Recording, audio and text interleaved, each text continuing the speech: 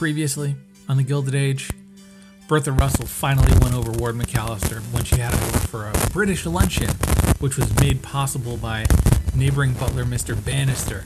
Unfortunately, Aunt Agnes caught wind of him helping the Russell family and in a huff went over there and made a whole scene, but Marion kind of saved it. It was a good move on Marion's part. But on the contrary, Russell is still very much dealing with the blowback from this train accident, and no amount of Red Cross coverage can cover up the fact that someone says that he signed off on this form that would get cheaper materials that wound up causing this accident. How will that come into play this week? Let's find out on the Lords of Grantham podcast. Just give me the light and pass the joe. What's another buckle of more? Yeah, let me know my sight and I got to know which one is gonna catch my flow. And we are back. Season 1, Episode 7 of the Gilded Age. It's an irresistible change, Corey. What's going on? I don't know, man. A lot. What's going on with you? Not too much. Did you just send me... Oh, okay. You just sent me an article in the chat for... Yeah. So it's been a slow week for Downton Abbey and The Crown and Bridgerton News, but there was one update. We got the first look at Jim Carter, a.k.a. Mr. Carson from Downton Abbey, in the Willy Wonka movie that is being produced currently. Just sent that link to Dave. And Dave, give me your first impression of seeing Mr. Jim Carter, 73-year-old English actor, in Wonka. He's very expressive. Way more expressive than he has been in Downton. What can you say about his dress? It's not too far removed from Downton. Are you talking about this overcoat and the bowler? He looks identical to Mr. Carson. He looks like he just walked off the set of Downton Abbey: A New Era and was just strolled onto the set of this Wonka movie they're producing. He's like happy to be there. I strongly advise people go look up this picture of Jim Carter. He just looks so happy to be here. Yeah, we'll share it to our socials because this is something that we can't not share. Yeah. Does this make you more excited for the movie Wonka or still indifferent, Dave? I don't think I've ever been pro the Wonka backstory. Because, I mean... the prequel, you don't want to see where the man came from? As a kid, I loved those books. Unfairly. And I did like the Tim Burton movie as well. So I guess I'm not like opposed. If it turns out to be good, it'll be fine. But, I mean... Chalamet is not like a boy. What are we getting, like 25-year-old Wonka's story? Nah, he's like I don't care. Yeah, I'm happy to see Jim Carter getting work is all. Oh yeah, yeah. There was a fire that broke out on sets used by Downton Abbey and Peaky Blinders back in the UK. It was at a factory, so. Just an FYI, if we don't see certain living rooms or downstairs areas, just know that it may be because a fire broke out. Yeah, perhaps. And, I think Thomas Barrow was there again to save Edith. She was still sleeping there. And just when he was about to get fired. He saved her from the fire. All right. That is pretty much it that's going on outside of the Gilded Age, more or less. We did have some upload problems from our servers, so I think some of our listeners on Apple Podcasts may have missed last week's episode, and we are sorry. It went up online, it showed up on Spotify, it was showing up on all the other podcatchers, but for some reason Apple wasn't catching it. It is a strange thing where if you search in Apple, it will show up in your search results, but it will not appear in our feed for whatever reason. Interesting. So we're going to get on that. And if it's the kind of thing that if you listen to us every week, and we know the Gilded Age is a week-to-week show, you want to catch up with us in the week, you don't see our podcast somewhere, this is one of those moments. Hit us up on the Twitter, hit us up on email, DM us on Instagram. Just let us know, you're not getting our content because we did it. We put the time in last week. And people are watching the Gilded Age too. I keep getting questions every day. Should I watch the Gilded Age? Should I catch up with it? And it's just like, yes. And we have a podcast too. Tune in. We're keeping it rolling. We're doing this live. Exactly. And we're just part of the irresistible change. Isn't that right, Dave? I don't know how much of a part we as two individuals are, but we're just standing on the sidelines watching. We're definitely the Marians of this episode. a little bit. Left at the altar. Where do we want to start with this episode? This is an interesting There's a lot one. going on. There's a lot going on, and yet it's still a lean 44, 45 minutes. Great, when I you know. factor in the credits and opening as well. Do you want to talk about Larry first? That's a pretty quick one. That's what I was thinking. That is some low-hanging fruit if there ever was any. 2 scenes that just hammer the same point home. Yeah, the boy wants to be an architect. He wants to construct things. Yeah. So we see the episode begins with George unveiling Union Central Station to this little light up sort of scale model. And in the afterglow of this presentation where everyone is fired up about this, Larry says, "Now's my time to tell Dad that I want to be an architect." Goes up to him, says, "Pops, I'm here with this guy who helped build our house, and I just want to let you know I want to be an architect." And George is like, nah, you work for me, boy. But then... Yeah, he doesn't understand at all where he's coming from. He's Then- like, you have a job already. You work for me. You want to design things? But then the No. architect says, no. Well, actually, he just kind of wants to work with me for a few years, get some more skills, and then he wants to maybe come back for you. And then Larry, to his Yeah. credit, it says, no, that's not at all what I want. I want I to be don't an want to work architect. for you, Daddy. Which I thought was a very big, bold, and brave move for young Larry to do that when clearly this other wealthy person is trying to sort of clean things up to make something more doable for Larry. Larry says, no, these are my intentions. I'm not going to beat around the bush. And I like that George even calls out, this guy was trying to peacemake for you, and then you still shut him down. Boy, I mean, what are you doing? George can't knock it. What do you mean he can't knock He it? can't knock the fact that he can't knock Larry's gusto. Well, so that's what we see in the second scene of this plot line for this episode, is that there's a bit of a change of heart because Larry thinks about it. He takes a walk. He runs into Marion, and he's just like, I'm having a bad day. And Marion's like, walk with me. Okay. And he turns that frown upside down. So, yeah, he gives it another go with his father. And, the way he pitches it is essentially that, look, you're going to leave money with me. It'll be okay. You'll find people to take over your business. That's just not my passion. I trust that you'll find someone to take it over and just, leave me some money. I'll be good, Dad. Just let me do what I want to do and make you proud. Because he makes a fair point that you've already blazed a trail. What am I supposed to do to measure up to that? I can't just repeat what you've done because people just won't care. And I think that really gets through to George. And George is like, hey, man, let me think on this one. Yeah, I like the cut of your jib, but I need to think for another week on this because I need to keep the viewers, guessing as to where this goes. It'd be great if next week on the Gilded Age, George all of a sudden is like, Larry, I thought about your proposal last week. No, you're going to work for me, boy. He's like, nah. You're not going to work for me, and you're not going to be an architect. I almost feel like they could do like a finer delineation of things here. I mean, maybe they don't have to actually draw attention to it, but I think it's really important what they show here in that George is different from Bertha, whereas Bertha wants to control Gladys's every piece of her life. George is kind of the same with Larry at the start of this episode, but he's starting to see like, well, maybe that's not the way.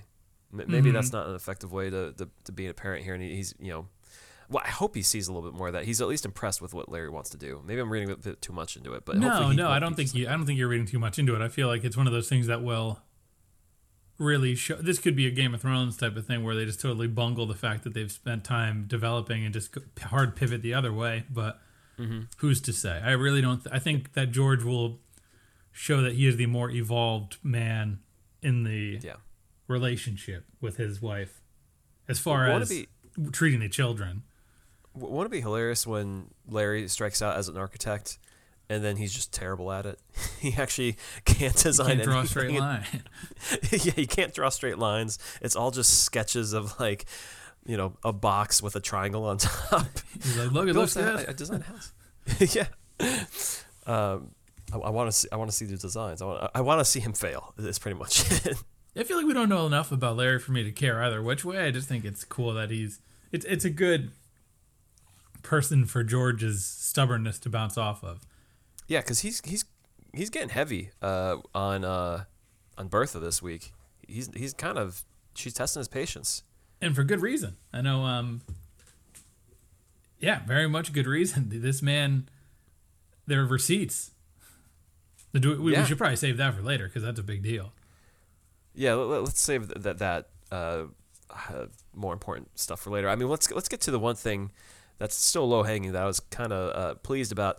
We got some follow up on what's going on with Mr. Bannister and who may have blown his cover last week. Toot. That's me tooting my own horn. What do you mean you tooting your own horn? You still think it was the two people at the house? You still think it was Church and Madame or Monsieur Boudin? I can't say this French man's name on the show. Absolutely. Sorry. You still think that? Turner gets fired, and she says, "I'm going to take the people that I'm going to take Church down with me." And then the next scene is Bannister getting a letter about who did it. I don't think that's exactly it. She said she's going to reveal like who did it to her. No, I'm still thinking because the way they keep having Armstrong peacock in this episode. So in this episode, it starts with Oscar on the outs because of what Armstrong had told Agnes, and now Armstrong is downstairs just pleased as a can be with them eating some spare ice cream because Oscar doesn't get to eat it because he got kicked out for that. Which, by the way, I don't know, were they making all that ice cream for Oscar? That was a lot of ice cream. No, I think it was the luncheon was canceled. Oh, okay. So like they were, whatever formalities they're, it's like if you're in a bad mood and you have all this stuff planned out and then you cancel it, you're probably not going to have the, if you cancel Thanksgiving dinner over a family dispute, you're not going to sit there and have turkey and stuffing. You're probably just going to have an angry, grumpy meal rather than sure. that. Yeah. So they get the spoils, which is the ice cream, but Armstrong is just really happy, and they say like she knows something, which obviously yes, she knows something about the Oscar situation. But the way she carries herself throughout this episode, even while Bannister is reading the note of who did who turned him in, she's in the background just strutting her stuff. So you think I still think it's her? She's made up a letter to give to Bannister to throw him off? No. So then I think Bannister knows it's her, and he just doesn't care. Right, because he's... Then who would have told on her? I don't know, man. All I know is he says revenge is a dish best served cold. He's not going to be serving cold dishes to people across the street. I know that much. I think he's gonna. The timing of the scene. This isn't a whodunit. Julian's not trying to make us figure this out. I think you're overanalyzing this way too much. I'm very curious. I mean, maybe you may be right, Dave. Maybe I'm just dim. That's true. It wouldn't be the first time. But we are talking about Turner, so why don't we just go finish that? Yeah. So, sorry, can't help but laugh. Yeah, it gets reported that Oscar. I'm just thinking about what Oscar wears in this episode again. The guy looks like a clown. Smith from Wild Wild West. Will Smith or Kevin Kline from Wild Wild West, the beloved or much maligned 1999 dumpster fire of a blockbuster. Those shades, they're so tiny on his face, and yet they have the most garish gold rims around them. And he has a cane too. He's not blind. He has a cane. I know it was a fashionable thing at the time, but he's walking around like he should be in this Wonka remake. Yeah, he looks like Wonka. Or like if you play Red Dead Redemption 2, he looks like the character where you just spent all the money on the most expensive clothes in the game. That's how you walk around.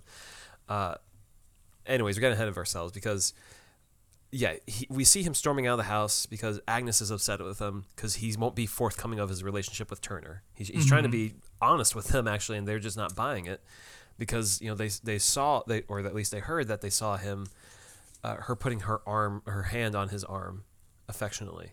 Mm-hmm.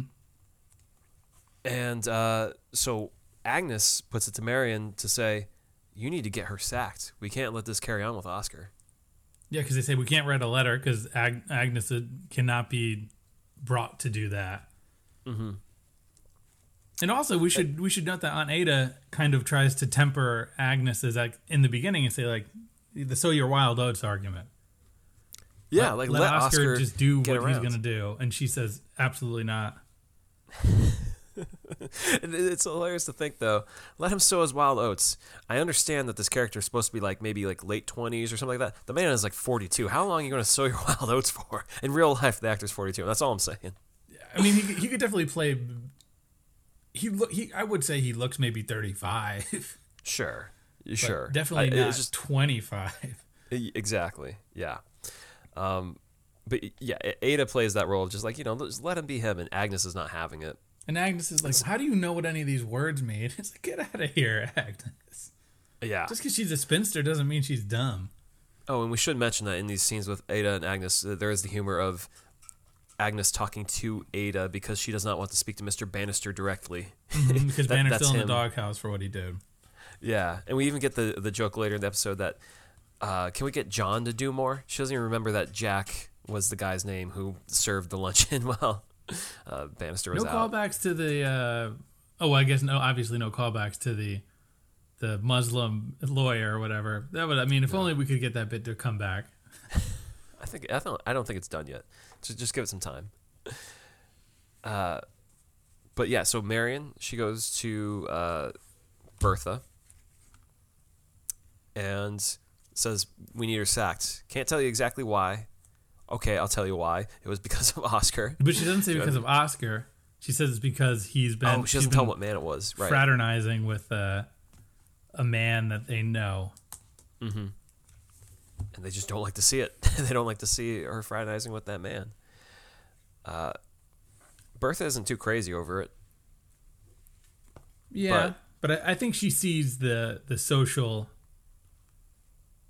stock to do a favor this big for Agnes. Yeah, I mean, I think the key thing is that she sees in the house Turner talking to her son Larry, and she's, if there's any truth to that story that she heard, she doesn't want him fraternizing with her. Does she know? Too, yeah, Turner is talking trash around the house too. We see Church is not a fan of it. All these people downstairs are not a fan of it. Mm-hmm. Yeah, she's just not friendly with anyone, and she's just speaking her mind too. How she's like, not crazy about the upstairs. She's just, they're all up to do. But and she asked George's opinion. George is like, hey, do what you got to do. This is not my fight. Yeah, fire her if you got to fire her. And it comes pretty quick. She's just putting a necklace around. Turner's putting a necklace around Bertha, and Bertha's like, I think we need to have some space with us. Yeah, we need to take a little break. Yeah. Turner's shocked, kind of just takes it and just walks out because she's going to be given at least a recommendation letter, which is critical for finding another job. But she's not going to leave without trying to get with George one more time. Yeah. She walks into his bedroom, and I don't know if she's necessarily trying to get with him so much as tell him, like... Shame him for not getting with her. And I think she thinks that he's behind all of this. Yeah, on some level, I think she thinks so. But it really it strikes me as like a Kitty from Arrested Development thing, where it's like, say goodbye to these, as she's walking out the door. Like, you ain't getting any of this. You could have. It would have been great. Now, did you think there was an inkling of, after what's happened in this episode with George and Bertha, that this might have been a moment? He's contemplating it for a second, like, I could have just gone away. She definitely takes her sweet time walking out that door, and you're waiting for George to be like, come here situation. Right. But nope. Can't keep a good man down. George is still good. Too good to be true. I guess so. But that's not the end of it for George, Turner, and Oscar. They have another walkabout. Right, and that's where we see this ridiculous Oscar costume. And it's a great exchange, though, where she lets him know that they're kind of in the loop of what's going on there, and she's going to be looking for other people or whatever, Mm-hmm. And she says something along the lines of something about his prospects or whatever. Do you have the line, Dave? I did not write the line down. What was it? They're planning a big ball for Gladys, and if they see him there, their hopes will be shattered, the Russells. And then Oscar says, not much of a compliment for me. It's like, yeah, no one wants to see you, brother. You're 42. A little old, man. You're not 25. I'm sorry, but anyways. And then we get another shot of Oscar at the dive bar with his man friend, sort of saying that all is totally not lost. You know, he's pivoting his plans. Yeah, because there's some kind of positivity in that. There's rumors of him being with a woman, I guess. Maybe I didn't know how to read it that way. Were people assuming that he was just like, maybe playing for the other team, or he was just going to always be single, or what? What's his living situation? Does he not live with? He doesn't live with Agnes and Ada. I thought he did. It's not entirely clear to me. Every time he comes in, it's a fuss. Like he's over That's for true. lunch, and when he leaves, there's all this food left over. Oh no, he must not live with them because that's where the man stays with him, right? Maybe. Or comes to visit him. So that's why I assume. But let's touch on Gladys because that's pretty small this episode too. Yeah, she's hanging out with little Astor. Aurora Astor. And they're working out the quadrille, the dancing thing for her. Whatever you call it, them revealing her to the world or whatever, unveiling. I don't know. I apologize for not debuting her. And Mom comes in, Bertha comes in, and Bertha says, let's pick a date. Let's make this thing real. And she says, huh? What? You didn't say that was a thing. And she says, we've entertained. We've previewed the house. Mm-hmm. Let's make a move. Let's make it happen. Yeah. And this means this is more of this house. Big news for Gladys. She can finally leave the house. But Gladys doesn't look too thrilled though, because it's another moment where Bertha's kind of inserting herself into her life, and I think she wants to have a little bit more of that independence from her. Like her being with Astor kind of represents some kind of just break from the norm, and with Bertha trying to insert herself into their plans, it definitely doesn't look like it's sitting okay with her. Yeah, that's true. I do think there's no denying that she's happy with Aurora Astor, though. I think that this is a budding friendship that is clearly already paying dividends, whether or not. And I think she's also just sort of taken aback. I think this will sit well with her. And we see at the end of the episode that she is not in like dire straits personally. Yeah. What else can we cover that's going on? You want to talk about Chamberlain and Marion and Rakes? Yeah, it's all kind of coming all to the same point here, right? Yeah, so in this meeting where Marion tells Bertha that to fire Turner, Bertha's also like, hey, look, we're going to see this Edison display that's going to be happening, and we got 8 people, and I was wondering if I could invite Mr. Rakes and not you. Mm-hmm. And Marion's like, oh, sure, cool. That sounds fun. Yeah, she definitely feels on the outside looking in for that. Mm-hmm. So, fast forward, we see that. We should note that, that Bertha does go through a sacking Turner. So she sends a note back to the house, which Agnes reads, and then, has, was it Peggy, write a very, unaffectionate letter to send back. Mm-hmm. So there's that little interaction. Yeah, so, and now pivoting back, Rakes is just standing on the street. Yeah, that's what is one to do. He's just waiting for Marion to come out. And she says, how long you been waiting here? And he says, about an hour. The man has nothing better to do, even though he's a lawyer. This is the 1880s. He didn't bring a book. Mm-hmm. He's just standing outside of a house, watching the door for an hour. You don't think he'd be like brushing up on some law material or something like that? Like, no, I guess not. Yeah. And he's, Marion says, look, we got to move because Aunt Agnes is going to look out the window and see us and get upset. Mm-hmm. And so they go for a walk, and then it's like, oh yeah, remember Chamberlain said that we can go chit chat at her house. He's like, I'm down. That sounds like a good time. I'm interested. Yeah. So then they go to Chamberlain's house. Mm-hmm.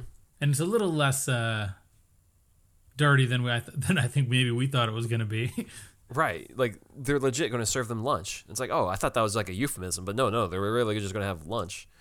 But yeah, Chamberlain leaves them some moment, some time to speak to each other. Mm-hmm.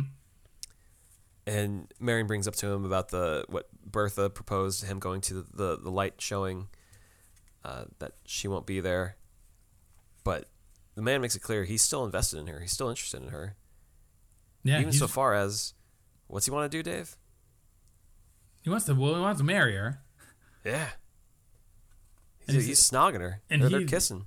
He says he puts her in the vocabulary he uses in this sequence where he's like, talks about their love, but he doesn't give her the option to consent and ever say the word herself.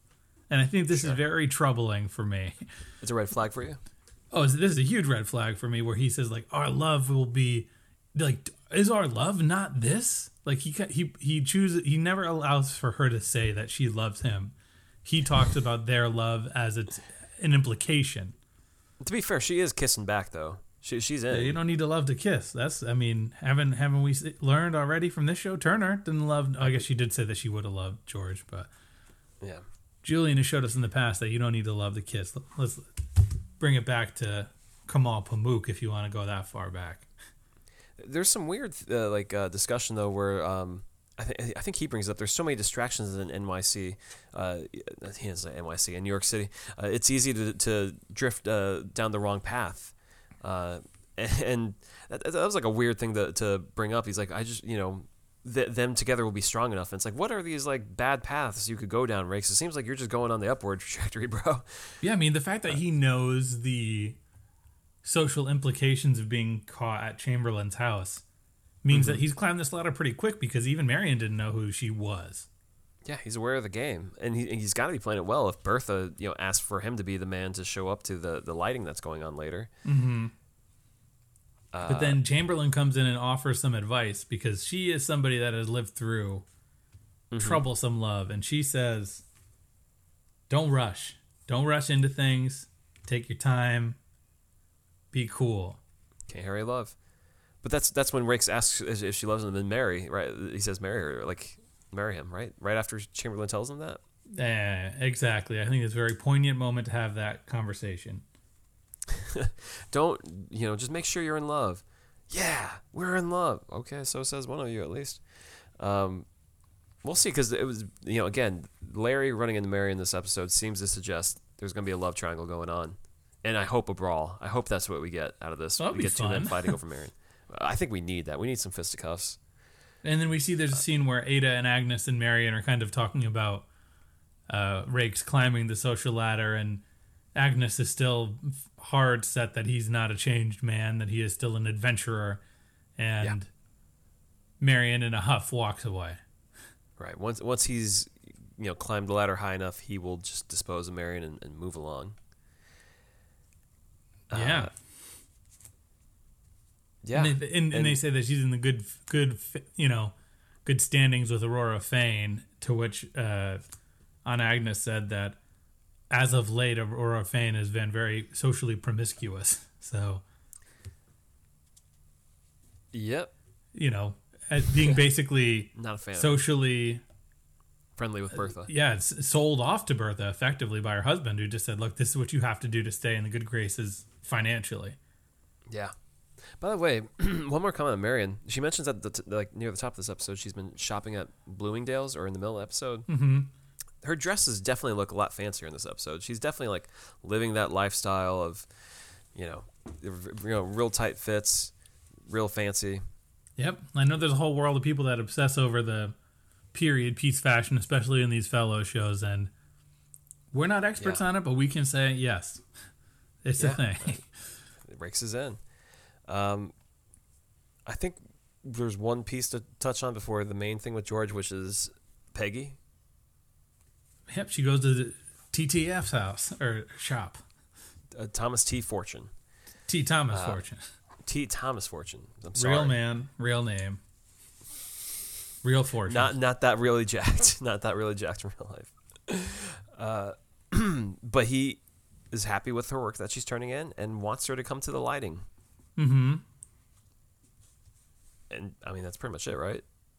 Yeah, and then the rest of the story is sort of revolves around the lighting and the Russells. They do show up at the lighting, and we see him put his arm around her back to like move her forward, and they call attention to it, that he's putting his arm around her.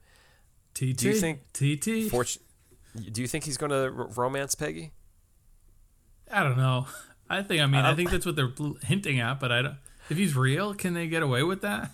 That's the thing. I love the idea that they're just inserting historical figures to like potentially hook up with the main characters. It's like that. It's like Assassin's Creed. Yeah, or something. Benjamin Franklin. How long before Thomas Edison gets in like a fist fight with George, or or he's the love square. Oh yeah. Well, let's get Turner with Edison. Why not? Oh man, that would be great. Why stop there? Like. It's just so strange to think this is a real man. They're like, yeah, he had inclinations maybe with her. We'll see. Who knows? I mean, we have Aurora Astor playing around with Gladys. That's a real person playing around with a fake person. So who knows? I know. Claire Barton, obviously. Thomas Edison is palling around with George Russell this week. Right, and Mr. McAllister, even him. Yeah. Like half the cast is increasingly just becoming like this, like it's almost like some fan fiction of like these people were alive at the same time. Let's put them in the same universe. Yeah, this is Julian's having the time of his life. Absolutely. How long until like imaginary characters start showing up and stuff? Well, how long until history classes start teaching about the Russell family? Yeah, and their interactions with the Thomas Edison and T. Thomas Fortune. Just retcon history and just say this show is a documentary. We will say that speaking of real things, Mr. Fortune brings up the fact that a colored man helped design the coil in the light bulb. Yeah. And I did not write down the name, or did I? I don't think I did. But I didn't catch it either, but it's pretty awesome that they shot that out. Yeah, I think that's a very cool thing to do for them. It's almost going to be like the focus of their article. Like, hey, by the way, it wasn't just Edison making this whole thing possible. Mm-hmm. We're just as important. So, hell yeah. Yeah, let's get to the George business.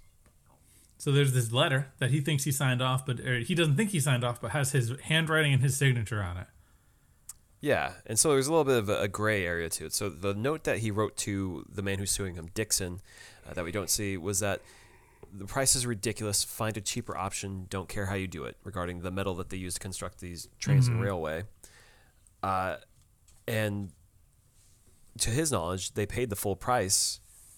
But it seems like there's got to be some money missing. Because there wasn't. What was it?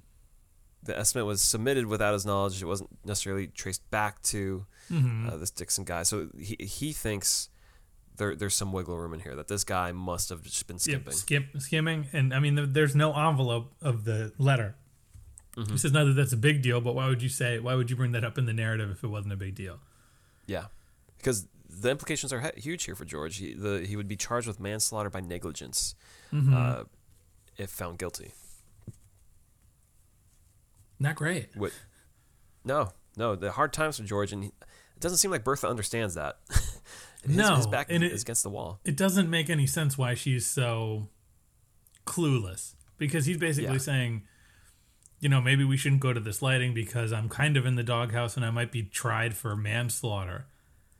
And she's like, right. But Ward McAllister is coming and I already have 2 characters. He's like, who cares? I might go to prison. Yeah, there's going to be a hearing to determine the crime.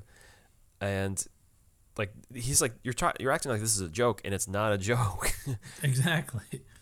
Yeah. It's kind of astonishing how just Bertha. I mean, you feel for her in that he continues to put down her ambitions and stuff, but she also has to recognize. I don't think he's putting down her ambitions. I think he's got so much on his mind that he just doesn't have the time to think about her ambitions. I don't think he's actively putting anything down. He's just sort of. When you have a really terrible day, especially on the level like you might go to jail, and your wife is like, Ward McAllister is coming. And it's like, I don't care about this right now. I don't want to interact with Nathan Lane again. This will be the 3rd week in a row. This guy's a ham. Can we just let it be open back up again? Yeah. Yeah, isn't it probably open? Can you just go back to work? Get out of here, Nathan. But yeah, man, hard times for George, and that's why when Turner confronts him, it just seems like he may be contemplating for a moment, like, I could use a little stress release right now. Absolutely. And yeah, so he has his interaction with Larry this episode. We do hear that, you know, Oscar has been writing letters to George, you know, that he has his support, which he appreciates. Yeah, so Bertha basically figures out, she just comes to the implication that it is Oscar who was seen with Turner. Yeah. And then George's like, funny that you say that, because right now I got this letter. Yeah. And he's supporting me. Yeah, because he also references, you know, I'm the rich man. This makes me the villain. People are going to look at me like I'm guilty. So, got to go see Edison to turn on these lights and make people happy. Yeah, which is kind of brave of him. He might be going to jail.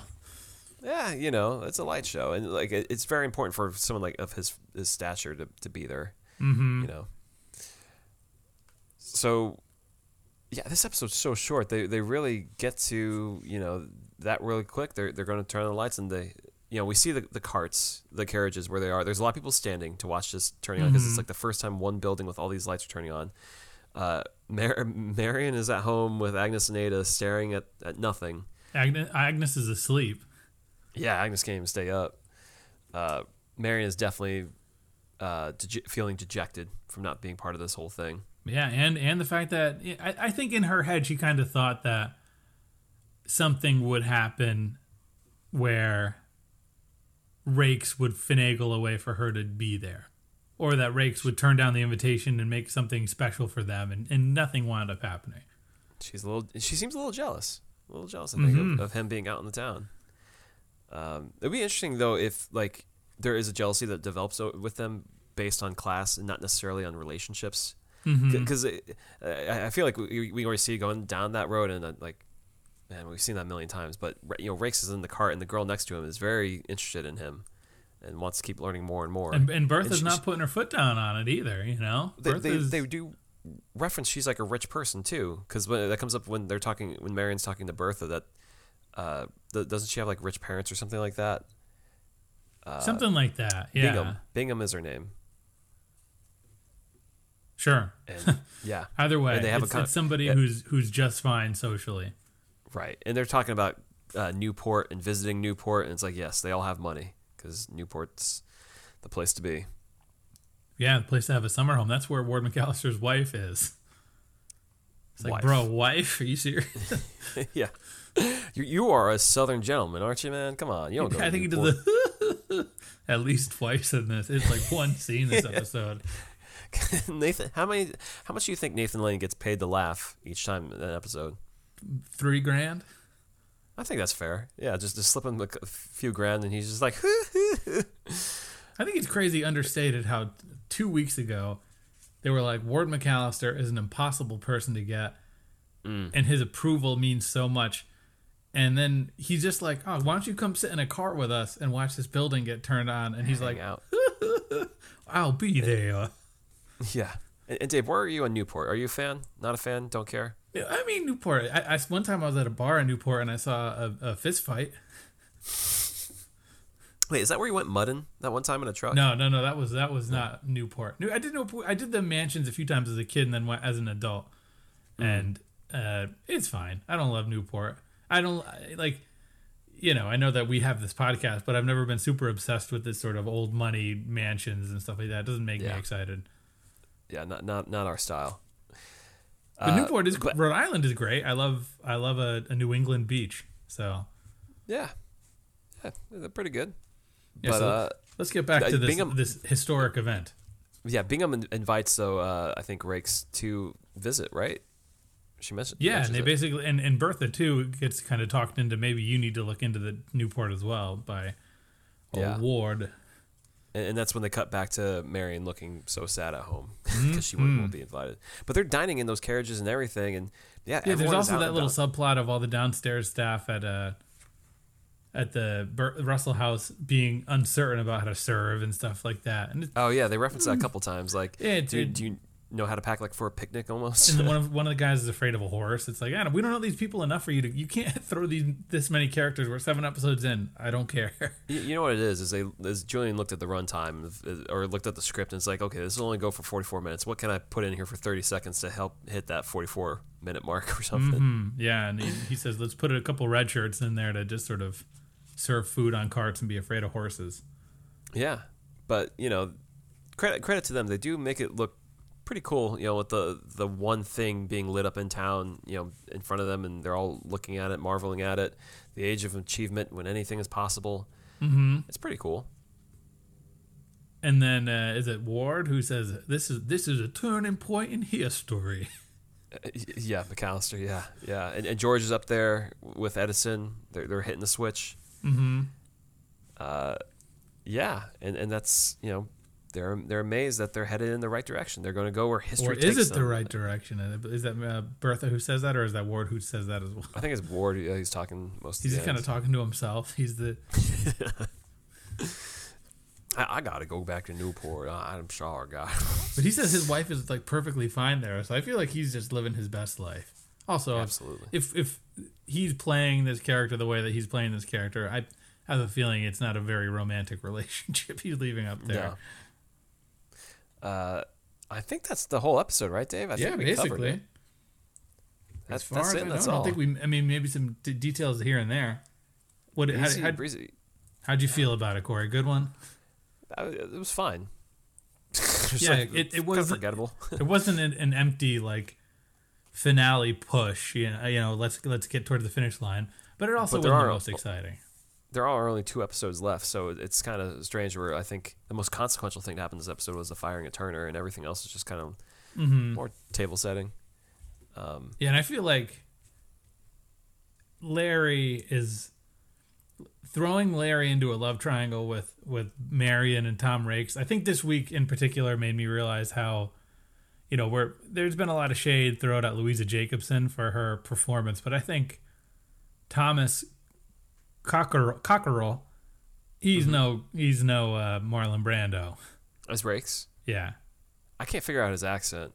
It seems a little all over the map to me. Yeah, so I don't think he's very good, to be honest, as a performer. And I don't think Harry Richardson as Larry is very good either. So I feel like there's so many good characters and good performers here. I think like Peggy is great. Obviously, Ada and Agnes are great. Bertha's great. George is great. Yeah. Even Oscar does what he has to do. Oscar's really good. That he's hammy. Obviously, Taissa Farmiga's good. I just feel like those three, this love triangle is like the least interesting thing, and it's kind of the A plot. Yeah. Or at least, one of the A plots. Sure. So I have a tough time with that. Done much. Yeah. That's fair, dog. Yeah, pretty good episode. Just fine, but humming along. We got power rankings to get to. Yeah, we do. We got to flip the lights, turn the power on here. Mm-hmm. So who do you got going down, Corey? At number 3, I got George. He might be going to jail soon. He's not happy. He's letting his wife know about it. And his son may become an architect, which is maybe even worse than going to jail for him. So, especially if he goes to jail, that'd be really bad. Who does he turn the company over to? Not his son. He's busy making sketches. He's drawing Lincoln logs. Yeah. Well, at number 3, I got Marion because I feel like she's just a pawn this week. She doesn't get to do much, and then she does have this little moment with Tom Rakes in Chamberlain's house, but it just seems less and less genuine and more hormonal. Sure. I mean, I have Marion at number 2 as well, where she's kind of taking L's this week. She's being asked to sit on the sidelines, even while she's doing work for Agnes and Ada to get Turner sacked, and she's not happy for the first time. It seems like this whole series, she's just really not getting what she wants for once. So I mean, yeah, sorry, Marion. Yeah, tough luck. Well, I got Agnes at number 2. Okay. Because her stubbornness is really starting to erode over her character. She's not, all this anti-Rakes rhetoric is turning Marion against her. She has to flex on Marion and say, look, I don't demand much of you, but I'm demanding that you do this. Mm-hmm. And then we see she still won't talk to Bannister. And also just the fact that this huge, monumental, irresistible change is occurring with this power display. She basically forbids them to be there and says, this is what we do. And then we see all they're doing is sitting around sleeping while Aunt Ada does needlepoint. Like, you could do worse things than sleep. Yeah, I just feel like she's supposed to be the big heavy, and we're not getting that. She's all right. Kind of failing in my book. Well, who's going down? For me, number one, it's got to be Turner. It's Turner. She lost her job. She's on the outs. What's she going to do? And she's not even sure all the way why. I think Broadway called and she had a role there, so she had to get back to work. Sure. Yeah, it's a shame, especially because she seemed like such a power player. Potentially, I feel like we didn't get to see more of her doing work, but we'll see how she figures into the picture. This is how Julian operates with these anti-authoritarian characters. They come in and they scream, and then they either soften or they leave.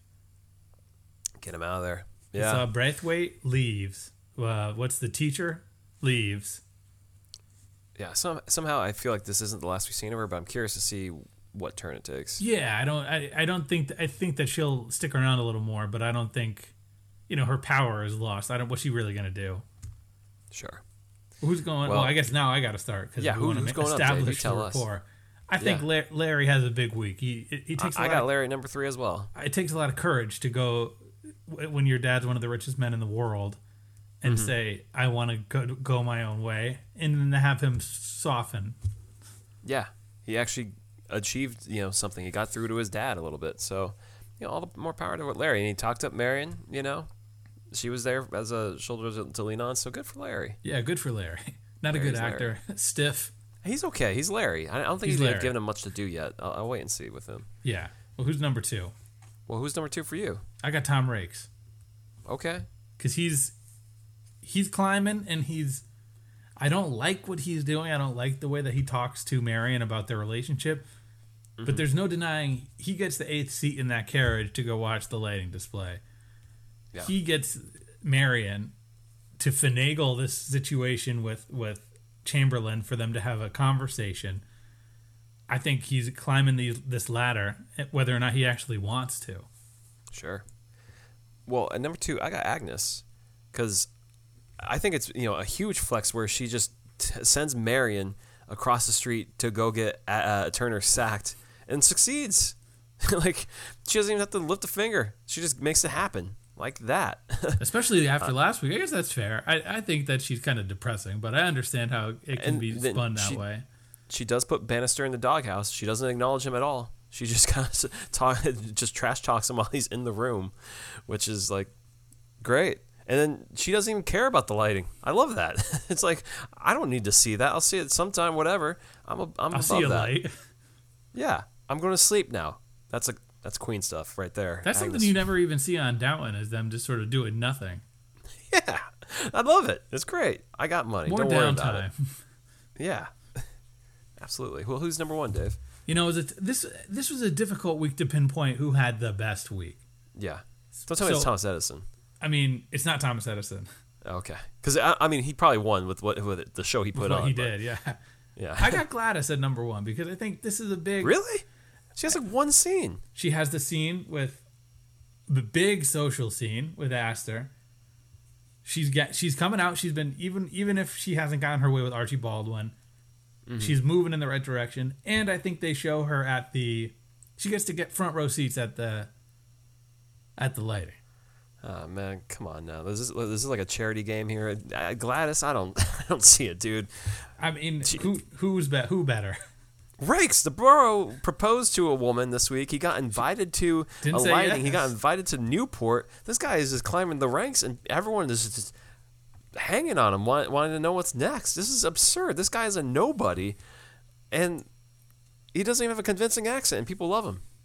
I would love that if that was like the big reveal. Is like he's not even from America at the end. He's like French. He's just been alive. He's bought in, son. He's like from Boston. He's a Southie or something. Like, yeah, I won't even try it. But yeah, Rakes is just raking it in, man, this week. I just don't like him. I think his intentions are impure. Yeah. But he is skating that's his way true. to the Doesn't mean he's top. not winning. We'll see. Okay. All right. Well, that is this week on the Gilded Age. 2 left. Yeah. How do you think this season's going to wrap up, man? That's tough because I don't know what the end game is. What's the logical conclusion of this story? Yeah, I have no idea. And of course, we're getting into season 2. So, like, what's the cliffhanger? Like, is it George going to jail? That'd be incredible. No, I don't think it's going to be George going to jail. Okay. Will we find out what's his name is up to? Watson? I think that was the hammer at the end of the last episode. Oh, yeah, I have no idea there. There's got to be more of an intersection between Agnes and the Russells before the end of the season. They've spent we had the brief run in last week, but we got to have some kind of blow up between the two of them. There's been too much of just Cold War. Bannister's gonna have his moment. Okay, all right. Yeah, that's one thing that I feel like is gonna, and I feel like something's gonna happen with Gladys. She's gonna either find somebody. Maybe the finale is her debut. Maybe the finale will be 2 hours long, just based on, how we know Julian operates with making long season cappers. Well, we got 2 weeks or 1 more week of potentially normally length episodes before we get there. So, yeah, that's not bad. Nope. And you've been watching anything else, Corey? Anything else in the docket? Well, I had a busy weekend. I was in Florida. I was only there for 42 hours, as I do. And my Friday was pretty busy. I woke up, as I mentioned last week, I've been obsessed with Love is Blind Season 2. I woke up at 8 a.m., watched the reunion episode, loved it. Incredible. It's some of the best TV I've seen. And you did not watch Season 1? I did not watch Season 1, but I watched all Season 2 and that reunion, and it's so good. The Lachey's there and their paycheck. Went for a run, flew to Florida, saw my friend Annie down there, asked her, "Do you watch Love is Blind Season 2?" And she's like, "Yeah." I was like, "Have you watched the reunion?" She's like, "No." And I watched the reunion again that night. So of the 42 hours I had in Florida, I spent it watching again this reunion because I firmly believe Love is Blind Season 2 is one of the greatest seasons of TV I've ever seen. Are you going to watch Season 1? No, I don't think if it doesn't live up to this, I don't want to see it. This is just Are people saying that Season 2 is significantly better than Season 1? Everyone I've talked to has said as much. Everyone on there is just out of control, man. And the reunion was wild. So I guess I got to watch Love is Blind Season 2. I can't recommend enough, man. It is the juice. I could not stand Season 1. This is the truth, man. This is the juice. You want it. Trust me on this. Okay. I don't know if it'll happen soon, but I'll give it a go. I like The Circle, so I like a Netflix reality show. I watched 1 hour and it turned into 6. I don't know what happened. Anyways. Interesting. Dave, what have you been watching? Not too much. I watched the French Dispatch, the Wes Anderson movie. Finally. How was that? I loved it. I like Wes Anderson, but I'm always worried that he's going to be too quirky. Yeah. And he was not too quirky. Good Chalamet. Everybody loves some Chalamet. Old Willy. Okay. Your nicknames for these people? Well, I mean, Willy Wonka. Oh, yes. I thought you were talking about Owen Wilson in the movie. Oh, no. Willy Wonka, Timothy Chalamet. What's his name is really good. Benicio del Toro. Okay. All Wes Anderson now does, he just flexes with these casts. Also streaming on HBO right now. Yep. You hear that? If you're big plug. Yep. Give us free Max membership, please. Yeah, anything. Well, that's good. Yeah, and otherwise not too much. Yeah. Well, I think we can wrap it there. Otherwise, you know where to find us. Gmail, Twitter, Facebook. We got to work on a Patreon episode that we'll get to you. That's true. I think we're going to have to do some sort of stacking on these Patreon episodes. We get the numbers out, but it's one of those things that you're traveling, busy. We're all living. This is a crazy time of year. I got to move again all of a sudden. So that's where we are. But yeah, you know where to find us.